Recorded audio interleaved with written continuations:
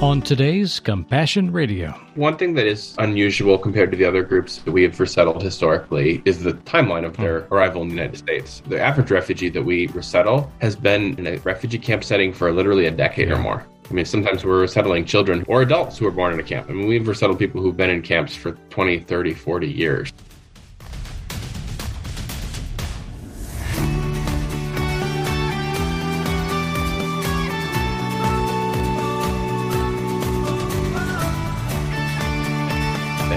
We're going to focus on the issues facing a lot of immigration agencies and the immigrants they serve around the world. And the person to talk with us today about that, and we need to talk about it, is Matt Soerens. Now, Matt is a key guy at World Relief, an agency we've worked with many times and have traveled to see the work they do. We've talked about things here in the States. Matt Soerens, welcome to Compassion Radio. Yeah, great to be with you. You're here to talk about a couple of really important initiatives and the on-the-ground realities facing Afghan refugees coming here to the States. So let's start at the beginning. Your titles. You have a couple of important hats within the organization. Sure. Yeah, so I serve as the U.S. Director of Church Mobilization for World Relief. And that basically means I help us to focus on our mission of empowering local churches to serve the vulnerable. And in the U.S. context in particular, primarily that means serving refugees and other immigrants and keeping churches at the center of that work. And then I also serve as the national coordinator for a group called the Evangelical Immigration Table. That's a coalition that World Relief helped to start along with partners like the National Association of Evangelicals and the Southern Baptist Ethics and Religious Liberty Commission. And a number of years ago, really with, I'd say, a two-way focus. One is helping folks in local churches think in distinctly biblical ways about issues of immigration. And then at the same time, encouraging our elected officials to take into account biblical principles as they look at issues of refugee and immigration policy as well. And that's not just going to be a bumper sticker solution to problems. Tell me about the book, too, that you co-authored in the past few years that had a new edition released just a couple of years ago. Sure. So my colleague, Jenny Yang, who's our Senior Vice President of Policy and Advocacy at World Relief, and I did a book called Welcoming the Stranger, Justice, Compassion, and Truth in the Immigration Debate with InterVarsity Press. And it's really been our effort to help Christians think in distinctly Christian biblical ways about this complicated issue of immigration that so often, it's become sort of a political football and, people have economic and security concerns. We address some of those.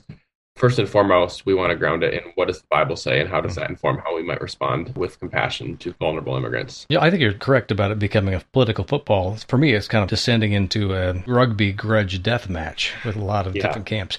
And that's true of the evangelical world as well. I hate to say it, but it seems like most of the anti-immigration sentiment is camping out in a certain wing of the evangelical denominations and the political parties that seem to appeal to that particular viewpoint. And of course, this is not just a political issue, and we don't want to make it one. This is, as you say, a biblical and a Christian issue. I'm going to take you to task on those two terms. When you talk about biblical, there's a whole world out there that would say biblical has to do with finding black and white to proof text what you want to say about what's right and wrong from your perspective, rather than asking God to inform us across history what he wants. And there's another camp which says, no, we just need to follow Jesus in his footsteps, and it's all about the red letters. Where does it fall for you?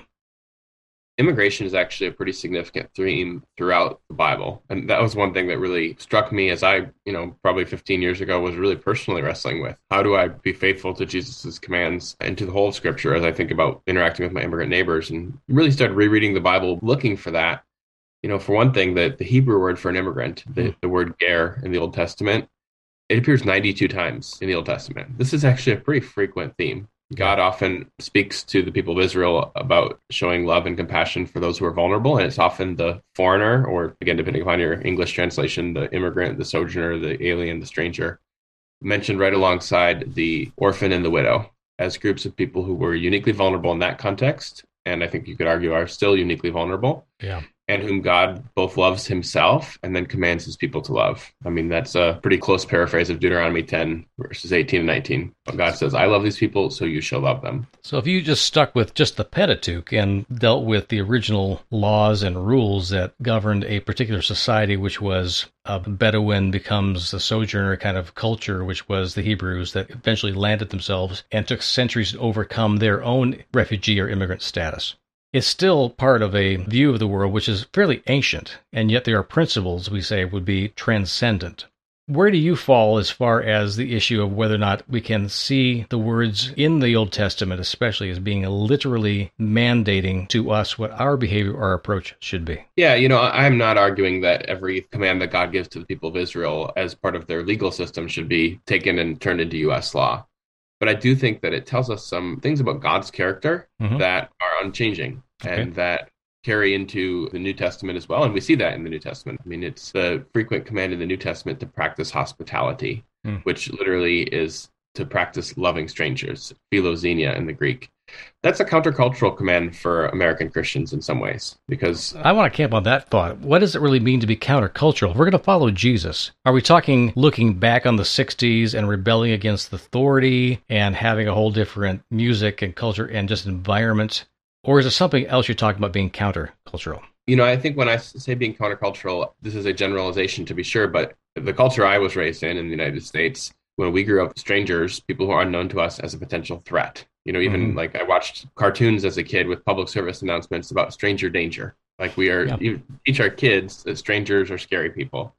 Now, I get why we send that message to children, of course, but I think even as adults, we sometimes carry that idea with us that strangers are a potential threat. And that doesn't just mean immigrants, but certainly could mean immigrants. Now, I'm not saying that the Bible promises that all strangers are safe. I don't see that in the scriptures, but we are commanded in Romans 12 and elsewhere to practice hospitality, literally to practice loving strangers. And in Hebrews 13, it goes so far to say that some people, by welcoming strangers, have entertained angels without realizing it. Sometimes we think about hospitality as either as an industry, hotels and restaurants, or maybe having our friends over for a nice meal, or washing the sheets for our relatives when they come and stay in our guest room. Those are nice things to do, but actually if hospitality is loving strangers, enough to just love our friends and the people who are already known to us. Okay, so let's back up again about the word, which we translate as sojourner or stranger or refugee or immigrant. Is it an actual objective definition that God's after here, like defining a widow or an orphan? We have a parameter there to say they're those things because this thing happened to them. Is it that objective, or is it more about our perspective? Is that person seen as being a foreigner or strange or a refugee outside the camp by us? Does God see it the same way when we start? That word in the Old Testament for a foreigner or a stranger, an immigrant, scholars, they debate these things, but they would say, particularly the idea of a resident foreigner, someone who's come to reside in the land. Okay. But it's not going to translate perfectly to U.S. legal categories necessarily. Yeah, it's tough, isn't it? They didn't have those categories in the exact same ways in the time that scripture was written.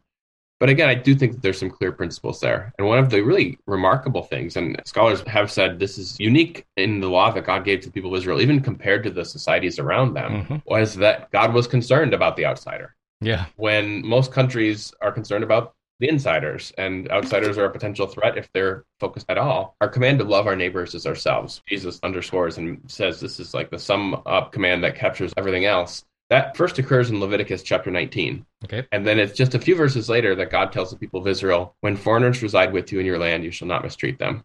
The foreigner residing among you shall be to you as your native born. You shall love them as yourselves, which was a really radical concept. Which is also right there in the Ten Commandments too, isn't it? Right. So from the very beginning, God has this heart for incorporating people in.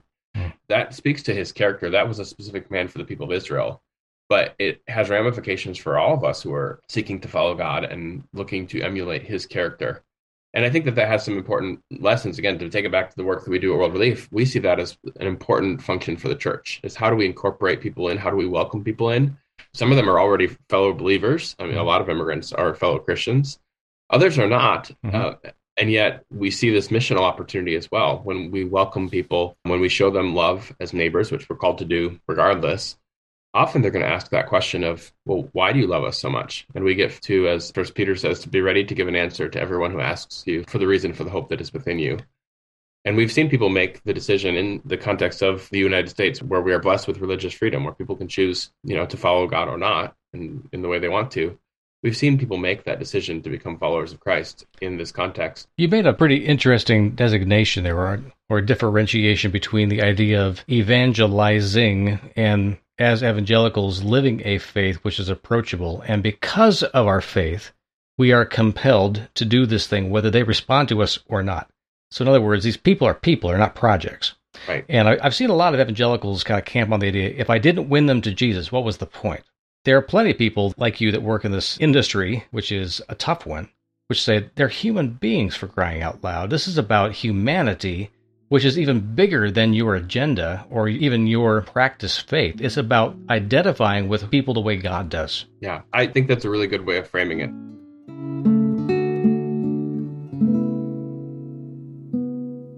Friends, if prayer matters to God, it should matter to us.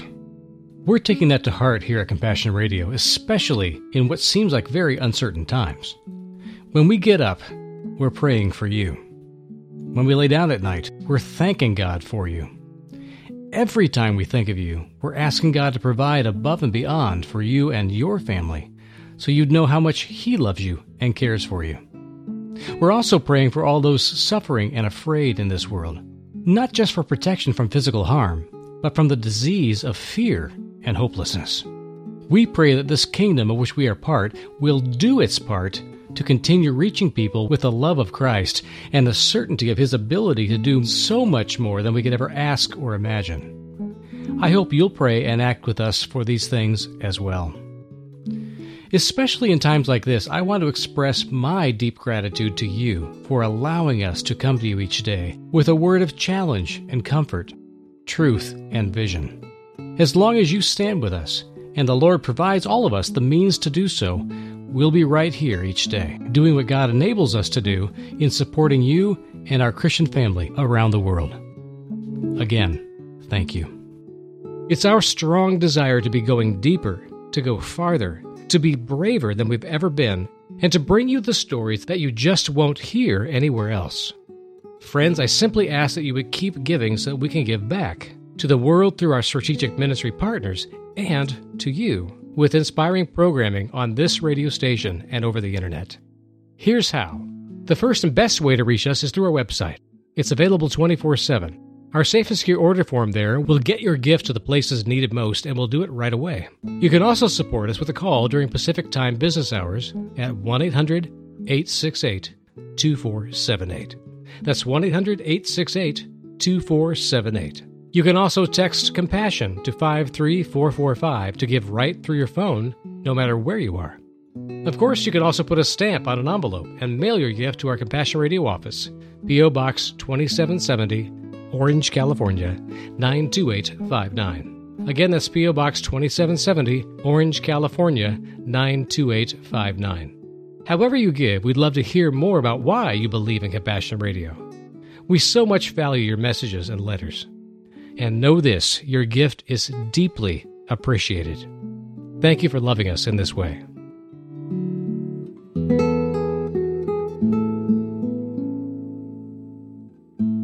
These people are not projects. Right. And I've seen a lot of evangelicals kind of camp on the idea, if I didn't win them to Jesus, what was the point? There are plenty of people like you that work in this industry, which is a tough one, which say they're human beings, for crying out loud. This is about humanity, which is even bigger than your agenda or even your practice faith. It's about identifying with people the way God does. Yeah, I think that's a really good way of framing it. I mean, ultimately, as Christians, we believe that all human beings are made in the image of God with inherent dignity. And that gives us, a strong rationale to want to do whatever we can to protect human life, including those fleeing persecution, which is sort of the definition of a refugee. But also, we have the Great Commission to make disciples of all nations. It's a passion for us, but we also have the Great Commandment to love your neighbor as yourself. Mm-hmm. And that means we love people regardless of whether or not they would ever share our faith. When we do so well, we find that they're much more likely to ask those questions and consider faith in Jesus. And we celebrate that.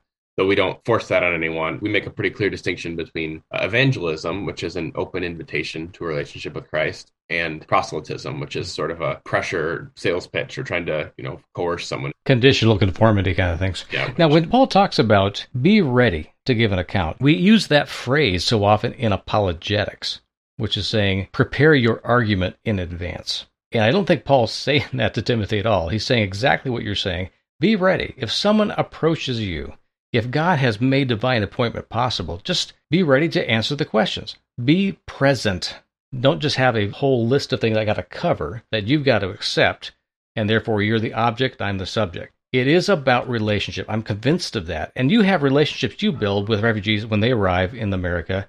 That's just a touch. You get to be one of the gatekeepers, the first people they see that they connect with. And It's an incredibly important role to have. But you also turn them loose to others very quickly, and you don't get to build long-term relationships so much with all the people you serve. What's it like being a gatekeeper if somebody actually has to figure out what to do next when the government says, okay, guy, you got this bunch of people, go do something with them? Sure. That's part of the reason we're so passionate at World Relief about not just being a refugee resettlement agency who completes a contract with the U.S. government to help people through their first 90 days, but about our mission of empowering the local church. One of the things that we try to do is to have what we call good neighbor teams. So it's a team from a local church. Sometimes it's a pre-existing small group, maybe 10, 15 people who will commit to walking alongside a new family who's arrived in the United States. For a longer term, we usually ask them for a 6-month commitment because we can't really ask for a lifelong commitment. But our not so secret hope is that this actually goes on well beyond that 6 month as just a reciprocal friendship. As a refugee family arrives, there's a lot of needs up front. They need housing, they need, clothing, they need all the basic things that anyone would need if they were sort of dropped into a new country. Time goes by, they usually become economically self-sufficient fairly quickly. I mean, people are very eager to work. They find jobs. Right now, it's not hard to find jobs. They are covering their own rent. But what they will need on an ongoing basis is what all of us need, which is friends. And that's exactly a key role that we've seen for decades now. World Relief has been doing this since the 70s. We've seen the role of the local church as being that relational connection and helping people integrate into a new community. Obviously, there's usually a new language to learn. There are cultural dynamics to navigate and to understand. But we do find it's very often mutually transformative, not only for that family that's arrived, but also for the team from a local church that is welcoming them. We've seen that in our own family because my daughter was one of those kind of volunteers and built a relationship beyond just the expectations of the responsibility. And so that family are now friends. And the opportunity to help walk them through things that are not covered in the original introduction book. For example, the father of this family just got his first jury summons. And his English is not strong yet, but he's incredibly productive and working hard and working, full overtime kind of work weeks. And she looked at that and said, this is probably not the best thing for the court system or for you right now. Let me see if I can reach out to somebody. So she stepped right back into that mode of saying, being a problem solver or a bridge between this and that. And she's working on that this week, which is great. And we had a chance to actually sit down and have a meal with the family, get to know the kids, the ones that were born in Afghanistan, the ones that were born here in America, and just learn to love them because you couldn't not love them after spending 15 minutes with them and having dinner. Yeah, that's so powerful and exactly the sort of thing we see happening in various parts of the United States and, with refugees from all sorts of different countries and immigrants from various contexts. It's such a unique opportunity for the church in the United States that we see a lot of churches stepping up to, and we're excited by that. And yet we also think the opportunity is actually significantly beyond what we're seeing right now. Because as you said, this has become such a controversial issue. People can debate the policy questions, and I'm happy to help people think through those from my perspective. But what in my mind is less controversial is if someone's going to arrive at the airport, we want a team from a local church to welcome them and to befriend them and show them kindness. That's the bulk of what we do at World Relief, that ministry of connecting people to a community in the United States. We found over the past maybe 30 or 40 years of our ministry, having started as a teaching and spiritual development ministry, merging into more of an activist, let's get the hands and feet of Jesus trained to do the things he wants us to do anyway, and go those places that we stumbled into, as they described us in Nepal, then in China, as the ministry of showing up. And just being able to go there and be able to give an account of the story that's unfolding with God's people, where they are, and helping them when they end up in our shores, because there's so many of these countries we visited, which do have refugees that have come here. That moniker is stuck with us. We get to go and actually show up. You show up at the airports, you show up in the boardrooms, you show up in the government meetings and things to find ways to actually live out this mandate that God's given all of God's people since ancient times. What's it like for you right now? I know that Afghanistan's a big issue in the media, but I'm hearing there's a lot more of those immigrants finally coming here because America at least has a general consensus that we have a responsibility. We owe them something as a people for messing a lot of ththings up in their country. We can at least do this right. So what are you doing right now? In the last week, we've started to have very large numbers of Afghans arriving. So they reached the United States several weeks ago, about 50,000 or so who were evacuated out of Kabul. And I should say that's not everyone who's vulnerable in Afghanistan by any means. And we're still really concerned for people who haven't been able to make it out. But 50,000 or so Afghans did. Many of these are people who serve the U.S. military, other parts of the U.S. government, and for that reason were particularly at risk. They were initially brought to third country, usually U.S. military sites. They undergo vetting there, and then once they complete their security process, they're brought to the U.S. Okay, hold there because that question gets asked a lot. What is that vetting process, and how do we know that they are safe? Yeah, that's a fair question. And, it's an important role of the government to do their due diligence in carefully vetting everyone who comes to the U.S. The good news is, frankly, our government's done a great job of that vetting process. For the refugee process in particular, there's been 3 million refugees resettled to the United States since the Refugee Act was signed into law in 1980. And not a single American life has been taken in a terrorist attack perpetrated by someone who came through the U.S. Refugee Resettlement Program. So every terrorist act that has happened have been to people who are impersonating something else. They're here under false pretenses. They weren't resettled by the United States government, so they may have come in on a temporary visa like the 9/11 terrorists. Or, a lot of terrorism, frankly, is committed by U.S. citizens as well. And that's, I think, important to know. It's not just an issue of people from outside. It's an issue of radicalization on the internet very often. But those who come through the refugee program, and that's not to say nothing bad could ever happen. I can't make that commitment. But it is to say I think our government has actually done a great job here and deserves some credit in bringing the right people and not bringing the wrong people. Yeah. Again, that's not to say they're perfect people either. They're human beings, both made in the image of God and also sinners like the rest of us. But what we've found is our government has done a good job of vetting people. I worry sometimes that as the church, we've so focused on the question of, is this safe? And frankly, not looking very hard for the answers to that question, that we've forgotten to ask the question that was asked of Jesus, which is, who's my neighbor? Yeah. And if this is our neighbor, then we should be the people there to meet them at the airport. So that's what we're doing now. People, with the Afghans in particular, many of them are being admitted with a kind of a special parole status because of the unique situation of the evacuation. After clearing their security vetting overseas, they were brought to military bases in the U.S. Most of them have been there for 6 weeks or more. Basically, it's been health checks and vaccinations and making people are all ready on a public health level with obviously with COVID and everything going on. And now they're beginning to be resettled to communities around the United States. So World Relief alone, we're expecting as many as 10,000 Afghans in the next 3 months, which is actually more people than we've resettled in the last 3 years. So It's a really significant undertaking. I'm glad the public will is there to help you with that. Yeah. In fact, we were having dinner with this Afghan family, and they asked the question of my daughter, who was their liaison and now their friend. They didn't know what the term humanitarian parole meant, because they had heard that from some other sources that people who are coming or might be released under this. They had not been under that program. So she was able to explain that a little bit to them, even as refugees. So why don't you explain a little bit about the difference between traditional immigration or other forms we've done in the past, say, 10 or 20 years, and what this humanitarian parole means now? Sure. Well, so a refugee, just to kind of go back a step, a refugee legally under the U.S. law is someone who's fled a credible fear of persecution on account of their race, religion, political opinion, national origin, or social group. Historically, the United States resettles varied year to year, and it's gone down in the last few years, but usually about 75,000 refugees a year in the last couple decades. The one challenge with the refugee resettlement process is it tends to take quite a long time. A year or longer, just to get through kind of the bureaucracy for the small share of the world's refugees who were even considered for resettlement to the U.S. Because of the unique situation in Afghanistan, where people needed to get out quickly, and again, often these are people who were serving the U.S. government in the military or some other part of the U.S. government, there was an urgent need to get them out. And there wasn't a safe long-term place for them to wait outside for a year-plus long refugee resettlement process. So the U.S. government, the executive branch of the government, has the authority under law to parole people into the country, which I hate that term because it sounds like people are leaving jail or something, but it's the language of our immigration laws. Already convicted or something. Yeah. It basically is a way to bring people in a little bit more quickly. They still go through thorough security vetting processes, but it's a little bit less bureaucratic. In the United States, they're authorized to work. They're lawfully present in the United States. Although I would say one concern we have at World Relief is their legal status it's got an expiration on it. It's good for 2 years, and then they'll be able to renew that, presumably, although politics can change and someone might decide they don't want to let them renew that, which is a concern to us. We would really like for them to have the confidence that they belong here, because unfortunately, they're not going back to Afghanistan. The Taliban is not going away in the short term. We want them to know that they belong in the United States. This is now their home. And the way to convey that at a legislative level is some sort of a process by which people could apply for permanent legal status, which is usually the case for refugees.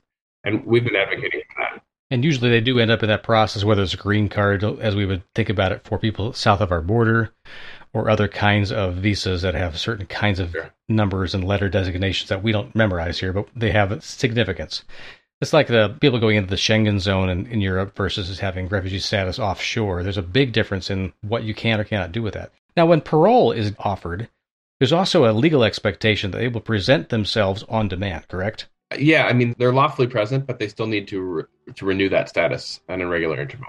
Right. So different than just saying you have a permit to go wherever you want. You actually do, if they call you, say, I am here, and make an account for yourself. So there is an added layer of accountability, it seems to me, in a parole situation than just releasing people without any controls at all. So for those who are more concerned about the safety issues, it does seem like the parole system is one that we at least understand what it does. It makes sure we keep track of people as best we can and don't just let them go without any oversight at all. Matt Sorens of World Relief will be back with us tomorrow to finish our conversation on the challenge and opportunity presented by the current emergency refugee resettlement brought on by the end of the war in Afghanistan. There really is a lot of good news in the story, and I hope you'll join us for that on tomorrow's broadcast. To hear our podcast and to make your love gift, simply go to our website, CompassionRadio.com. Our toll-free number is 1-800-868-2478. You can also write us and send your gift by mail to Compassion Radio, P.O. Box 2770, Orange, California, 92859. I'm Bram Floria. God bless you, friends.